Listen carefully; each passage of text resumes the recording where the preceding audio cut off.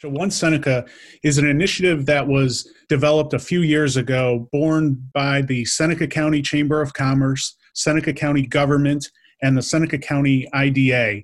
And really the gist behind One Seneca is that it's a collaborative leadership effort to help make our community a better place to live, work, and visit. We're coming together for the greater good and to bring unified leadership to those issues, like I said, that make Seneca County a better place to live, work, and visit. And it is, again, designed to create a unified economic and leadership effort in Seneca County. And that's really the name of the game. You know, we're here today because we all believe that we are stronger together. And that is certainly the mantra of One Seneca, that we are all in it together. We are coming together to demonstrate our leadership and commitment to doing what's in the best interest of the greater good.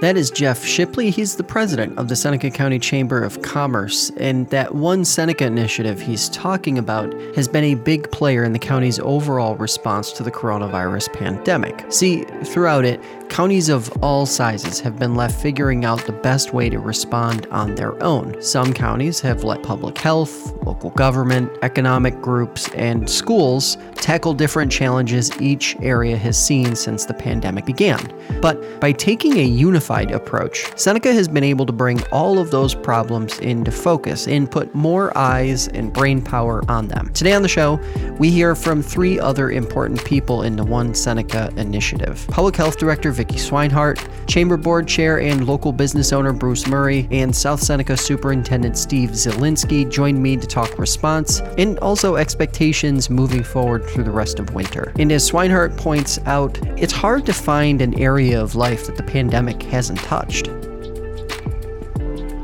Well, I think it's just changed the way we do business all along, all around the way. It's a pandemic of something that we in our lifetime will never see again and have not seen before.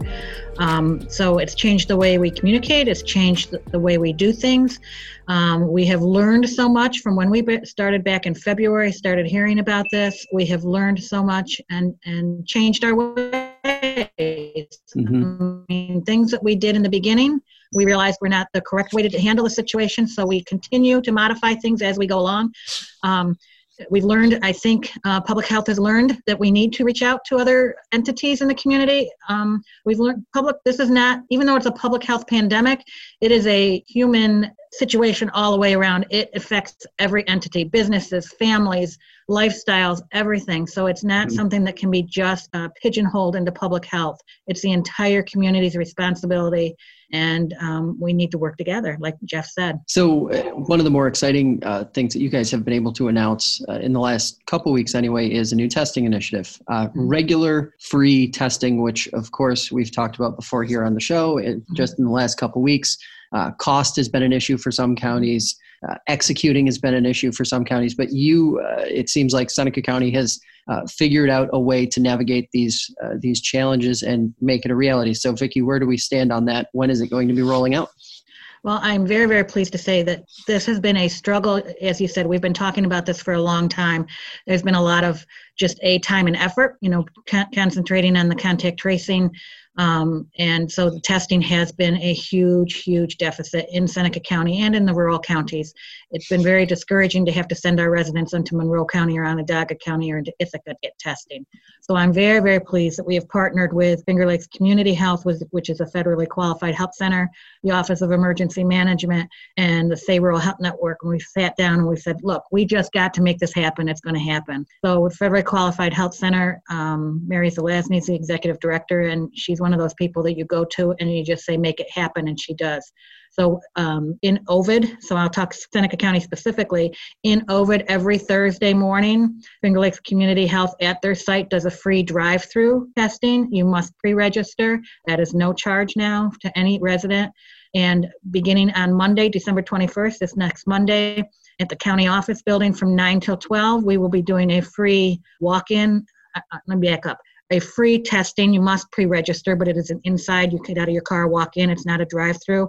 At the Ovid site, the drive-through, you will be notified of your results within 24 hours. In the Waterloo County Office Building, you will walk out with your results.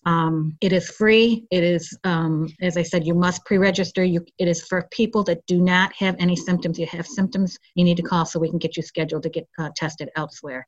And the beauty of this is because we were doing this through the Sahara Health Network and with Finger Lakes Community Health, because Finger Lakes Community Health has offices in many, many counties. We're collaborating with Yates County and Ontario County. We're hoping that maybe Wayne County may join us at a later date, but right now Ontario, Yates, and Seneca. The beauty is that if a resident can't come to Waterloo on Monday because their job or whatever, that Ontario has it a different day a week and Penn Yan has it a different day of the week, we can go to any one of those sites and get tested for free. You must pre-register, but you're not restricted to just remaining in Seneca County. So that is the beauty.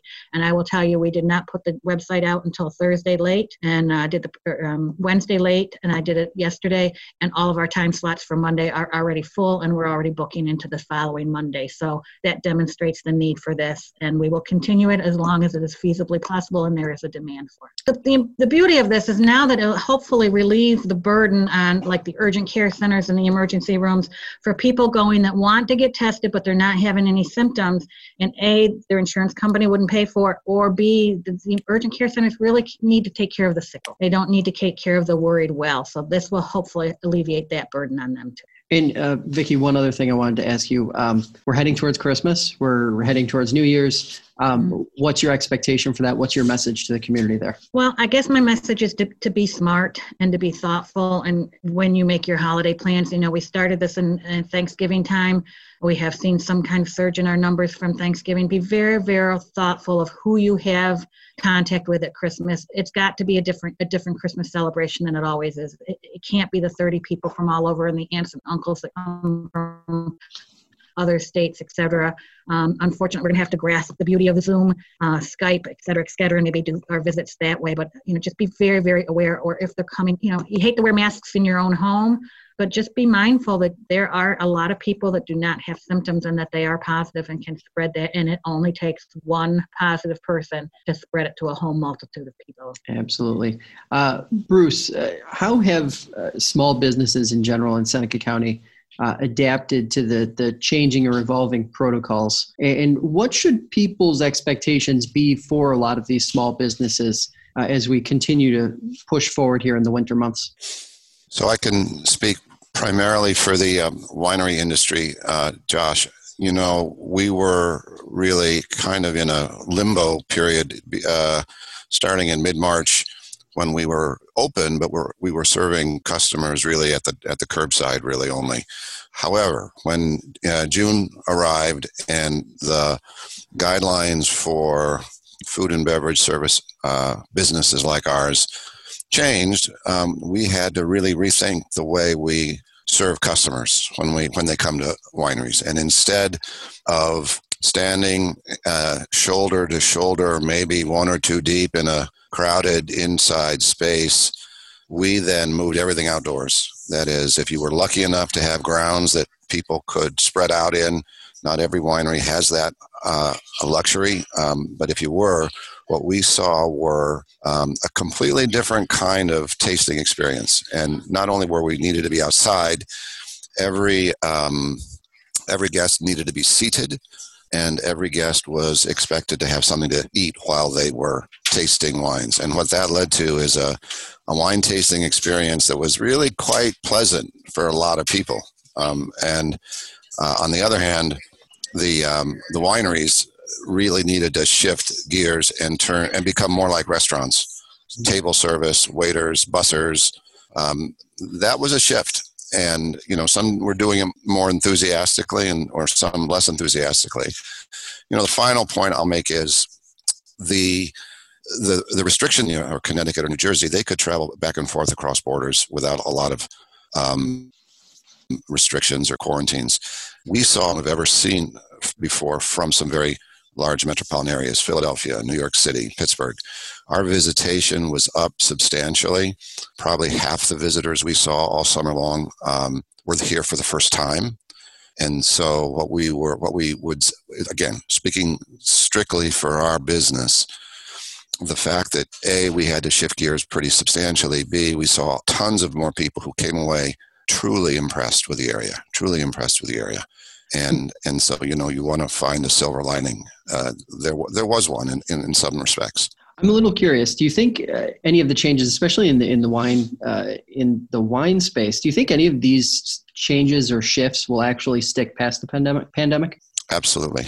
I mean, I think the quality of the experience a guest had improved substantially.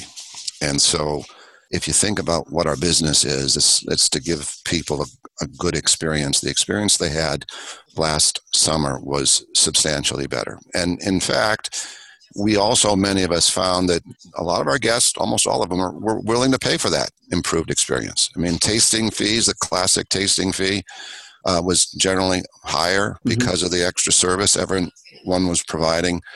And I think there's some long-term benefit from having to experiment and push our level of service in this direction.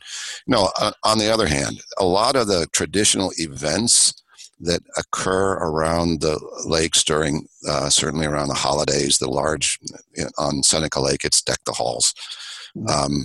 We can't have those events. Those are traditions that a lot of people look forward to, but we'll make a decision in the future on when those can restart. But for the time being, I think we came out a little bit better than we probably expected to when it was at the very front end of the summer. Mm-hmm. All right, Steve, you and I talked just a couple months ago, it seems like, and we were talking about the start of the school year. We are now halfway through the school year. And I'm curious, what are your expectations for the rest of the school year as you look forward? Well, there's a lot of uncertainty in the school year. We're almost in a week-by-week situation now. Just trying to monitor what's going on around us. Make the best decision to keep us moving with the hybrid model that almost all of us are working in now. We've been sort of looking especially at the winter months because we know that the risk becomes higher as we don't get much of an opportunity to get outside anymore. So a virus like this tends to be more dangerous in the winter months anyway. So, it's sort of an unknown quantity or unknown issue about what's going to happen in the next couple of months anyway. It's caused us to look at everything differently. I keep saying that it touches every piece of what it is that we do at the schools. We're 20 years into the 21st century now, and we've been having a long-term conversation about the ways schools need to change in the 21st century. And, we're pretty recognized now as more than just, the 3 R's. We're a reflection of the community. We take care of each other. We're a performing arts center. We're a center for athletics. We're a large employer. Every single piece of it has been touched by the pandemic. And so, what I've appreciated about One Seneca is the opportunity to collaborate across sectors, to recognize that we really, truly are all in this together. And, speaking from the school standpoint, our success depends on the behavior outside of school.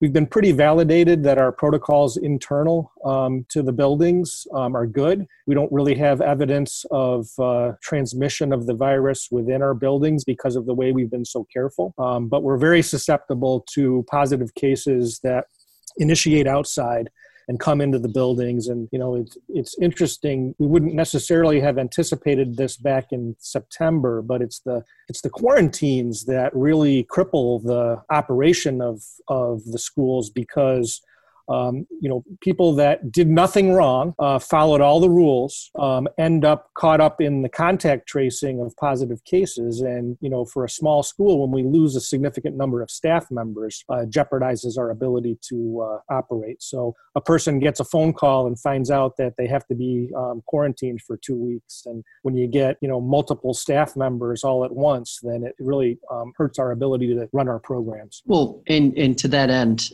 you and I have talked about the size of a district like South Seneca, and it probably takes fewer teachers or fewer staff members or faculty in that scenario or in a district like that to, as you say, really make it difficult to operate on the day-to-day. And is that one of the bigger challenges, maybe more than just worrying about actual transmission, is worrying about how staffing is going to be affected? Is that maybe the bigger concern now that we're actually here and we're seeing that, schools aren't a big player in terms of transmission? Yeah, absolutely. I mean, we've been grateful that some of the rules have changed about staying open. Even if we end up designated as one of these cluster zones from the governor, we have a pathway to stay open. But it's the staffing issue that makes us most vulnerable to closing. So we're determined to offer in-person instruction for as many weeks as we possibly can. There just comes to a point, especially for small schools, sometimes where it doesn't become possible. If you lose, 6 bus drivers or 10 teachers, you're done. So there just aren't that many substitutes to be able to keep you going.